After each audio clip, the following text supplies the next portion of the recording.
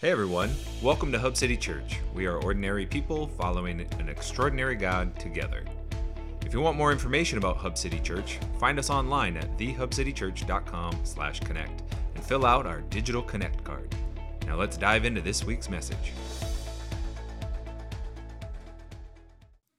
Daniel 2, 1 through 3, 10 through 24, and 27 through 30.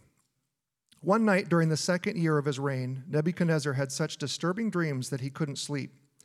He called in his magicians, enchanters, sorcerers, and astrologers, and he demanded that they tell him what he had dreamed. As they stood before the king, he said, "I have had a dream that deeply troubles me, and I must know what it means." The astrologers replied to the king, "No one on earth can tell the king his dream, and no king, however great and powerful, has ever asked such a thing of any magician, enchanter, or astrologer. The king's demand is impossible. No one except the gods can tell your dream, and they do not live here among people." The king was furious when he heard this, and he ordered that all the wise men of Babylon be executed. And because of the king's decree, men were sent to find and kill Daniel and his friends. When Arioch, the commander of the king's guard, came to kill them, Daniel handled the situation with wisdom and discretion. He asked Arioch, "Why has the king issued such a harsh decree?" So Arioch told him all that had happened. Daniel went at once to see the king and requested more time to tell the king what the dream meant. Then Daniel went home and told his friends, Hananiah, Mishael, and Azariah, what had happened. He urged them to ask the God of heaven to show them his mercy by telling them the secret, so they would not be executed along with the other wise men of Babylon. That night the secret was revealed to Daniel in a vision. Then Daniel praised the God of heaven. He said, "Praise the name of God forever and ever, for he has all wisdom and power. He controls the course of world events. He removes kings and sets up other kings. He gives wisdom to the wise and knowledge to the scholars. He reveals deep and mysterious things and knows what lies hidden in darkness, though he is surrounded by light. I thank and praise you, God of my ancestors, for you have given me wisdom and strength. You have told me what we asked of you and revealed to us what the king demanded." Then Daniel went in to see Arioch, whom the king had ordered to execute the wise men of Babylon. Daniel said to him, "Don't kill the wise men. Take me to the king, and I will tell him the meaning of his dream." Daniel replied, "There are no wise men, enchanters, magicians, or fortune tellers who can reveal the king's secret. But there is a God in heaven who reveals secrets, and he has shown King Nebuchadnezzar what will happen in the future.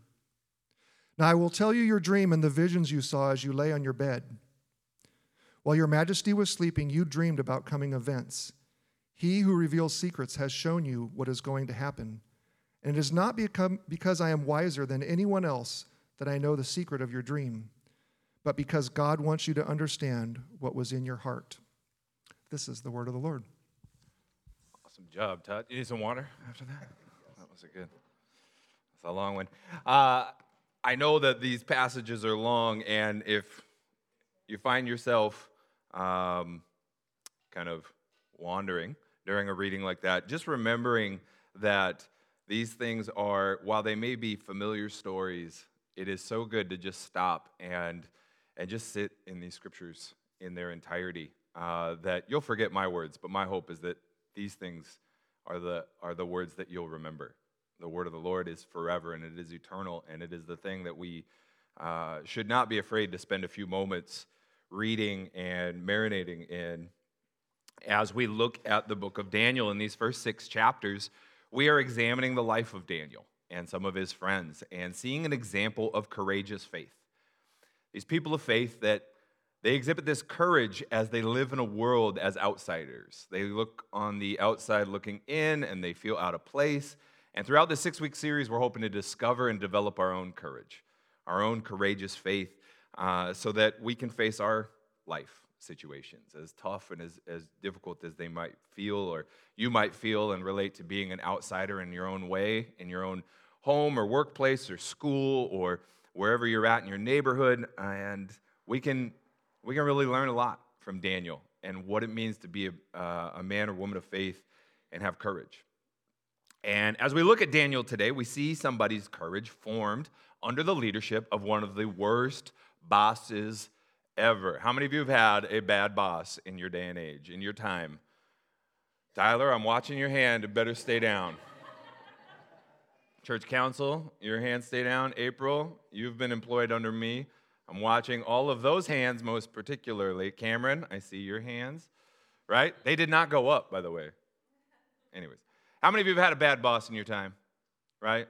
Somebody who was rude or angry all the time or irrational or incompetent, right? Think of even, and we're not going to bash anybody. We're not going to shout names out of bosses that we didn't like. But think even in pop culture, we see some great examples of bad bosses, right? Think of some of the most iconic bad bosses. Who comes to mind? See if you can name the top 3 that I came up with.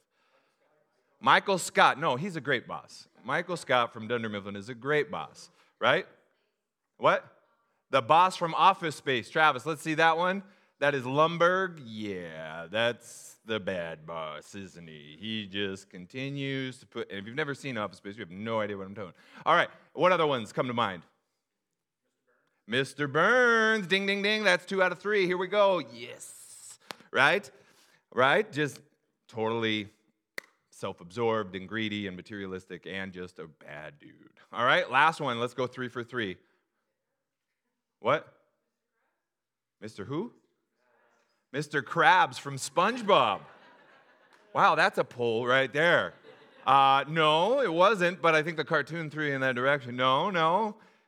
Anybody else guess? It's from a movie. Top 3 bad bosses. What? The Devil Wears Prada boss. There she is. Yes. Miranda. Yes. Right? Just terrible bosses in pop culture. Bad examples. And Daniel himself has been captured and forced into a servant's role under one of the worst kings and leaders in his time.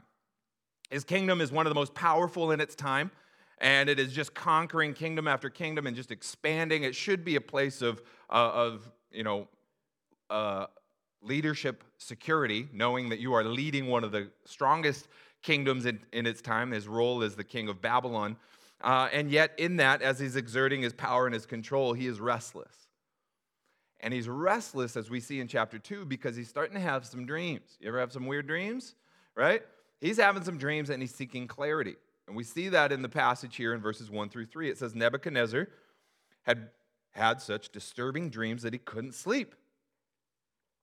He called his magicians, enchanters, sorcerers, and astrologers, and he demanded that they tell him what he had dreamed. As they stood before the king, they said, I have had a dream that deeply troubles me, and I must know what it means. Nebuchadnezzar is a deeply spiritual person. He is just looking at all the different places for these answers. He's a bit misguided as he's looking at the stars and magic and all of these mystical forms of information. He's trying to find ways to articulate truth, but he's deeply spiritual. He's just not worshiping the one true God.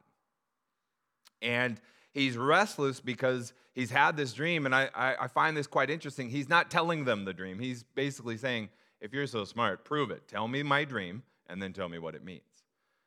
And it's a bold move, right? Like, you talk about your bad bosses, right? Like that, tell me my dream that nobody else knows, and then tell me what it means, because it's really causing me to be anxious right now. And it's driving him to a point where the people around him can't help him, and it is stirring, that anxiety is now turning to anger. And we see this in verse 11 through 12 when he demands and even threatens them in verse 11 through 13. The king's demand is impossible. No one except the gods can tell you your dream, and they do not live here among people. This is the type of insight he's getting as king. The king was furious when he had heard this, and he ordered that all the wise men of Babylon be executed. And because of the king's decree, men were sent to find and kill Daniel and his friends. So the king is driven to this irrational source of anger, right? This outburst where, fine, if you guys can't figure it out, off with your head, right? Total Queen of Hearts, total move in Alice in Wonderland. No? Yes? Yeah, some of you got it. If not, go to Disneyland. All right? But what we see here is Daniel and his friends are facing this life-threatening situation, and yet what does he do? He doesn't panic. He doesn't freak out.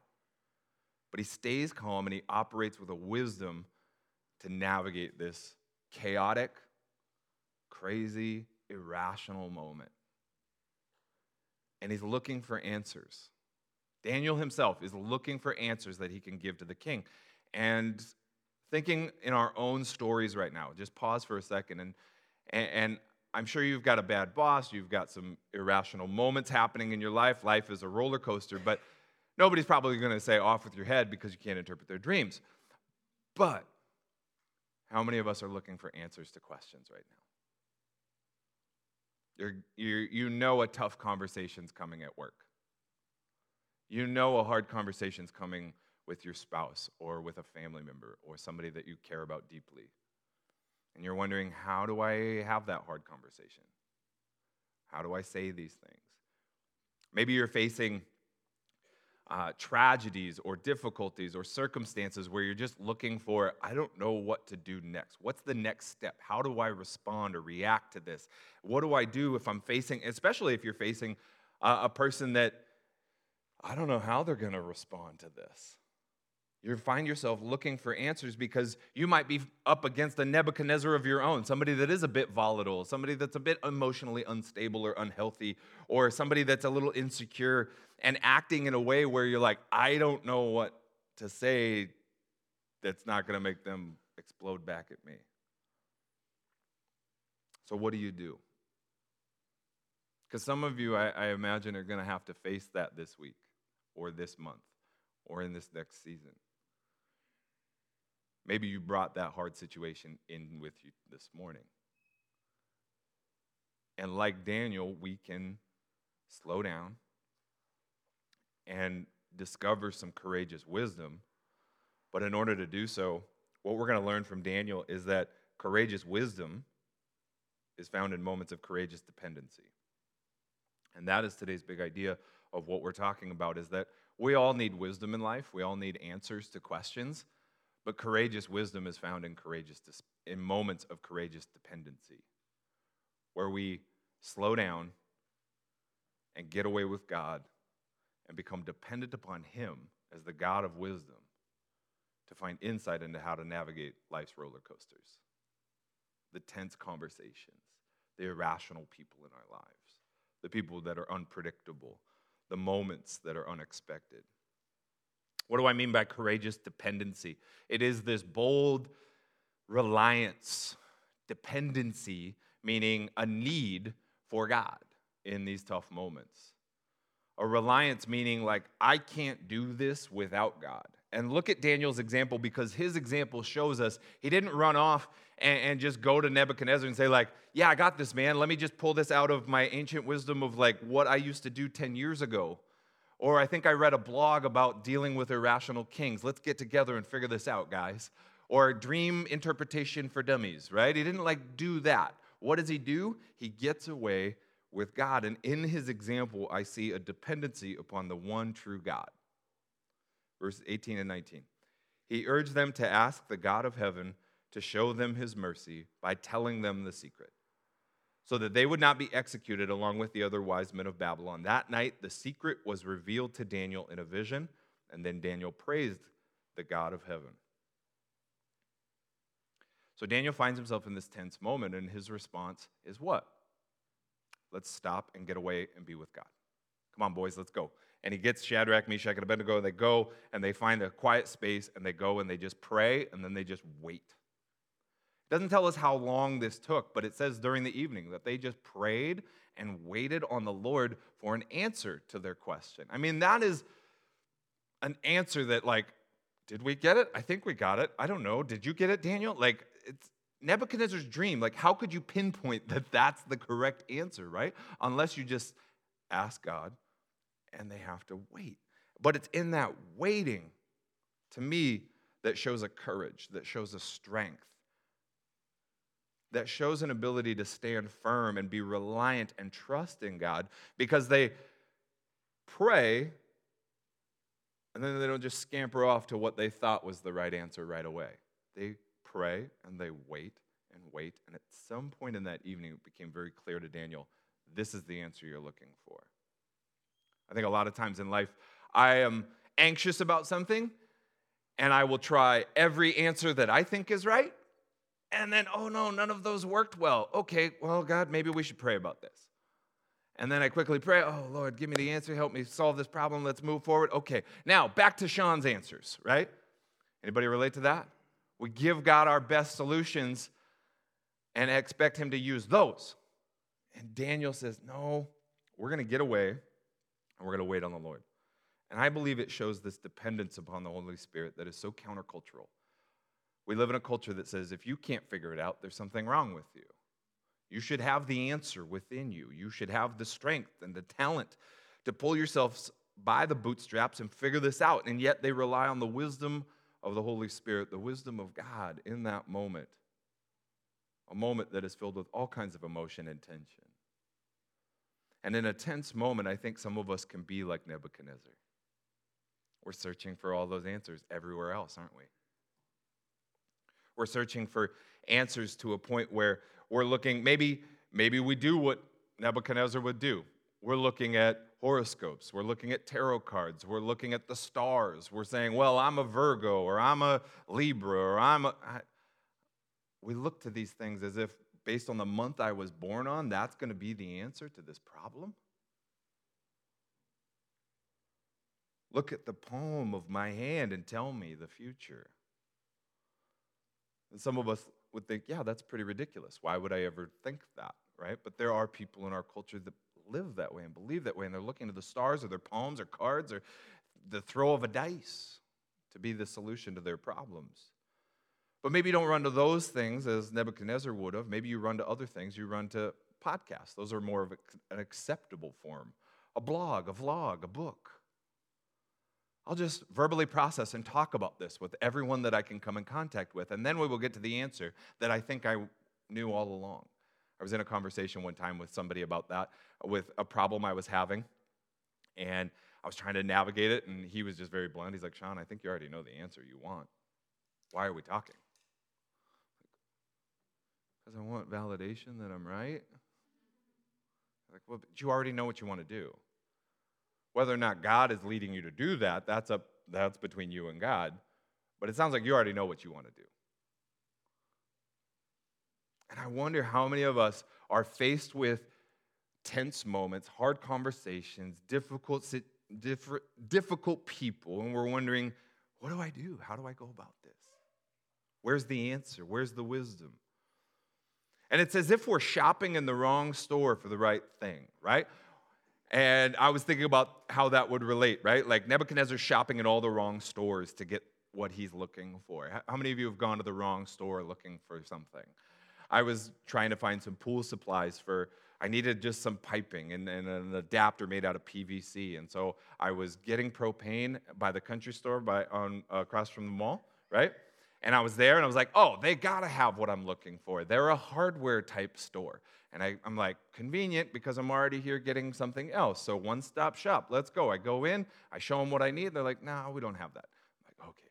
Well, now I could go to Home Depot or I can go to Akron. I could go to Home Depot or I could go to Akron's closer to my house, but I'll go to Home Depot. They're the big box store. They got to have everything, right? So I go to Home Depot and I look and nope, they don't have what I need. And I'm looking around and I'm asking the guy in the orange apron, and he's no help. He just doesn't know what I need.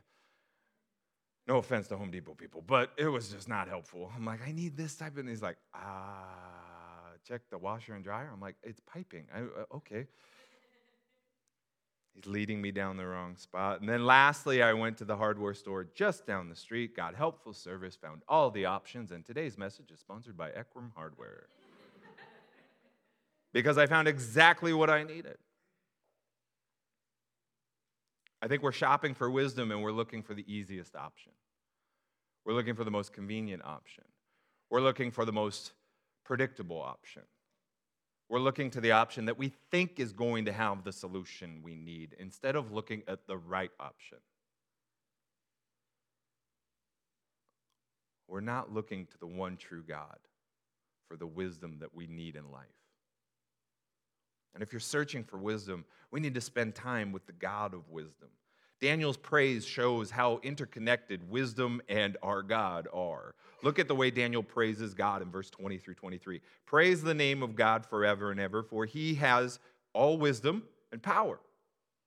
He gives wisdom to the wise and knowledge to the scholars. He reveals deep and mysterious things and knows what lies hidden in the darkness. You have given me, he's praying to God, you have given me wisdom and strength. God is wisdom. God is our wisdom.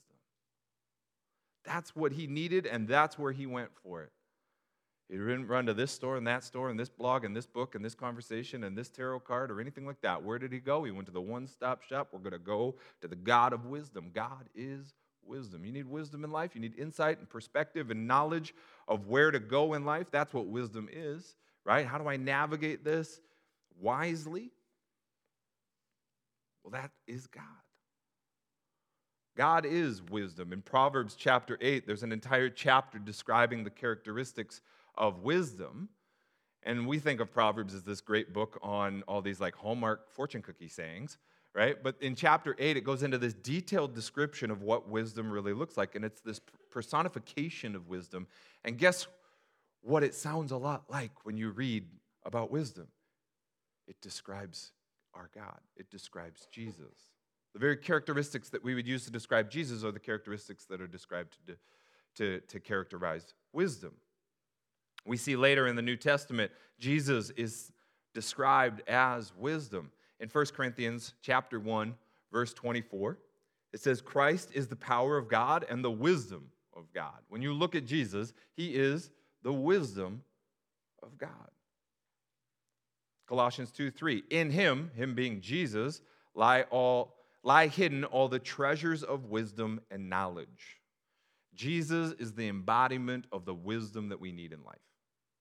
His teaching, his ministry, his life, everything.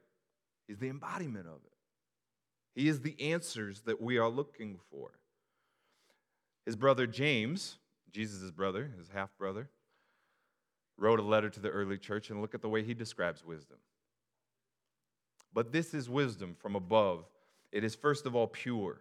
It is also peace-loving, gentle at all times, willing to yield to others. It is full of mercy and the fruit of good deeds. It shows no favoritism and is always sincere. And those who are peacemakers will plant seeds of peace and reap harvests of righteousness.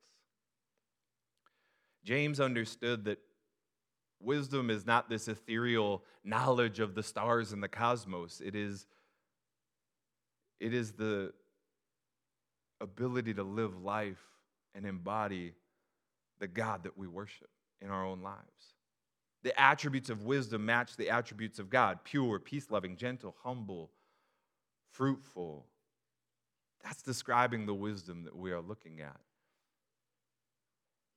It's not self-serving. It's not puffing you up. It's not prideful and arrogant.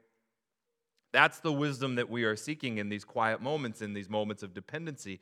And God is the source of that wisdom. We see it in 1 Corinthians chapter 2, verses 12 through 16, that God doesn't just contain all this wisdom, but he actually distributes it to us. He gives us this wisdom. And it says in 1 Corinthians 2, and we have received God's Spirit, not the world's spirit, so we can know the wonderful things God has freely given us. We understand these things, for we have the mind of Christ.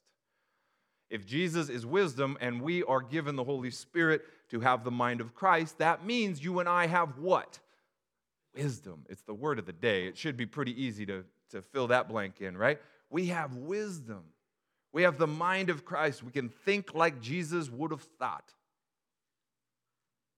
because God has sent us his Holy Spirit. That Jesus promised the outpouring of the Holy Spirit on God's people. Sent as a teacher and a comforter and a convictor, but also as one who would be our compass to navigate the tough Nebuchadnezzar conversations of life. The Holy Spirit is our source of that wisdom because the Holy Spirit, when we choose to follow Jesus and we are saved, what happens? We are filled with the Holy Spirit. We have the presence of God in us. The spirit of wisdom resides in our hearts and our minds. God is pouring out this wisdom on us. Look at the way Paul describes it to the Colossian church. He says, we ask God to give you complete knowledge of his will and to give you spiritual wisdom and understanding.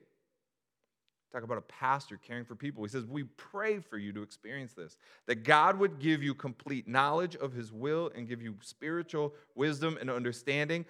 Then the way you live will always honor and please God, and your lives will produce every kind of good fruit. All the while, you will grow as you learn to know God better and better. How many of you want to be fruitful in life? How many of you want to live like Jesus would live? How many of you want to embody your faith in a real, righteous manner? It is not going to come on accident. It is going to be coming based on the guidance of the Holy Spirit, based on the wisdom of the Holy Spirit, moving our lives, leading our lives, being the compass to our lives. The Holy Spirit leads us, teaches us, guides us. I believe that's what happens with Daniel in that moment of prayer as he's seeking God's presence, and his presence is poured out on that moment, and he's filled with the Holy Spirit. He's given a vision for the future. He's given a vision of what Nebuchadnezzar dreamed. He's able to know the secrets and mysteries of the world that no one else seemed to know. Because the God of the universe is the God of all wisdom and knowledge. And Jesus promised not just that wisdom and knowledge so that we could go about our weekly routines and lives, but also Jesus knew that we would face tense conversations just like Daniel would. In Matthew 10, 19 through 20, look at the way Jesus describes what would happen when we face our Nebuchadnezzars in life. He says, you will be arrested when you are arrested. Don't worry about how to respond or what to say. God will give you the right words at the right time. For it is not you who is speaking. It will be the Spirit of your Father speaking through you. God is giving us the words to say. Daniel didn't just dream this up himself, throw a dart at the board and hope it hit. The presence of the living God was speaking to his heart and mind in that moment and gave him knowledge of what to say. And it wasn't Daniel speaking. It was the presence of God moving through him in that way. There are moments where we can live that out. But it becomes not you and I trying to exert our authority or exert our knowledge or look at me, I'm so smart and knowledgeable and wise. What is it? It is a dependency upon God to say, God, you are the wisdom I seek. You are the God of the universe. You are the one leading my life. That is the dependency we're talking about today. Being dependent upon God more than we're dependent upon ourselves. God is wisdom. He's the source of wisdom. And the last time we faced a hard time, did we stop and seek to ask God for wisdom? James 1:5 says, if you need wisdom, ask. He writes a lot more, but let's just stop right there. If you need wisdom, ask our generous God, and he will give it to you. It's that simple. He goes on to say that God doesn't see this as a weakness. If you need wisdom in life, you're not weak. You're not inferior. It's not a competition. We all need answers. We're all going to face hard conversations and hard people and hard times. You're not weak because you need to ask God for help. But if you're going to ask, you better believe that he is the source of that wisdom. Don't let doubt and cynicism and pessimism and negativity get in the way and cloud that judgment. Don't become so self-sufficient that when we pray, we're like, God, help me. James goes on to describe it. He says, when you ask him, be sure in your faith is in God alone. Do not waver, for a person will be with divided loyalties as unsettled as a wave of the sea that is blown and tossed by the wind. That's that image of a wave crashing all over the place. That's not courageous dependency. That's arrogant self-sufficiency. We're just trying to figure it out on our own. Maybe God will help. Maybe Oprah will help. Maybe God will help. Maybe this book will help. Maybe God will help. Maybe this person over here will help. That's not dependency. So to think for a moment about those tense situations that you're facing that require a courageous wisdom won't be too hard.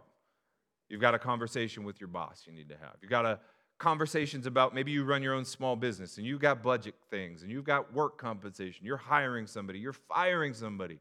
Right? You've got projects you got to take on. All these things. You're like, how do I do this well? How do I represent who I am and what I believe, but have to lead a business or lead a team of people or lead my family? Maybe you've got decisions in your family that are really tough right now. There's conflict. There's habits that need to be addressed. You're making decisions about your future, and your future feels daunting and unknown and unpredictable. And it's just like, I don't know. I'm not facing a person, but I'm facing a hard decision. What do I do with my future? And I'm here to just encourage us, let's not encounter those situations the way everybody else would. There's something different about us, and it's that we follow the one true God. So let's not go into the same patterns that everybody else would or that we've been brought up to do, which is to numb our pain or to escape our confusion or distract ourselves from the hard situation or to avoid or overreact or do all those different things. Let's not go the way is easy and natural and popular. Let's do it different. Let our faith be the thing that dictates a different response. Let's very simply call a timeout with God. If you're a sports fan, what happens in basketball when momentum shifts from one team to the next? The coach or a player is going to, as quickly as possible, call a timeout. I was coaching basketball last year and forgot that I could call timeout, and I would watch my little 10-year-old girls get pounded by these other teams because I forgot, like, I can call timeout. What happens when we call timeout? Everything stops. Doesn't matter that your team just gave up 4 baskets in a row and they've lost all momentum and they're starting to lose hope and give up on themselves. Call timeout. What happens when we call timeout? Everybody does what? They go their own way? They huddle. And who do they huddle around? The coach. Thank you for one person that knows what happens in a timeout. Extra donuts. Coach calls timeout. They huddle up around the coach, they get a little water, they catch their breath, and the coach is strategizing. They get that little whiteboard out and they draw up a play. This is what we're going to do. They give some encouragement. Hey, let's do this, let's do that, let's make some adjustments, let's go this way. And we can find ourselves sprinting up and down the court of life, losing momentum, falling behind, making mistakes, feeling like we're losing. We can call timeout and rally around our coach. And our coach is not me. Who's our coach? It is God. Rally around the coach. Daniel was pushed to the brink. And what did he do? He called timeout. And he said, boys, let's go. And they rallied around the coach. And the coach drew up a play. Took a while. They had to wait for it. Strategized. Here's the clarity. Here's the answers. Here's the plan. That time alone with God was powerful and influential, and it gave them the strength to be bold in front of a king that was willing to say, off with your head. To speak something that I'm sure if they ran it by everybody else would have said, you're crazy, Daniel. You think his dream means that? And if that's the truth, I wouldn't say that. If you go on to read in chapter 2, the dream is not good news for King Nebuchadnezzar. But it's that time out. Call time out. Rally around the coach. Take a deep breath. And you'll find the answers you're looking for. Peter Scazzaro has a devotional book, and he quoted some monks that talk about that quiet time. And maybe the sports analogy falls flat for some of you, so dead fish helps. So here's a picture that will be burned into your memories, and here's a famous quote. Or not so famous, but it's a good quote. It says, just as fish die if they stay too long out of water, so the monks who loiter outside their quiet place or pass their time with men of the world lose the intensity of inner peace. Anybody relate to that? The quote's not done. It goes positive. Phew. So like a fish going towards the sea, we must hurry to reach our quiet place. For fear that we will delay outside, we will lose our interior watchfulness. It is in the presence of God that we find our home, we find our peace, we find our strength, we find our intensity, we find our hope, we find our answers. That ache within us is to connect with the living God, to be with Jesus. So we need to do that.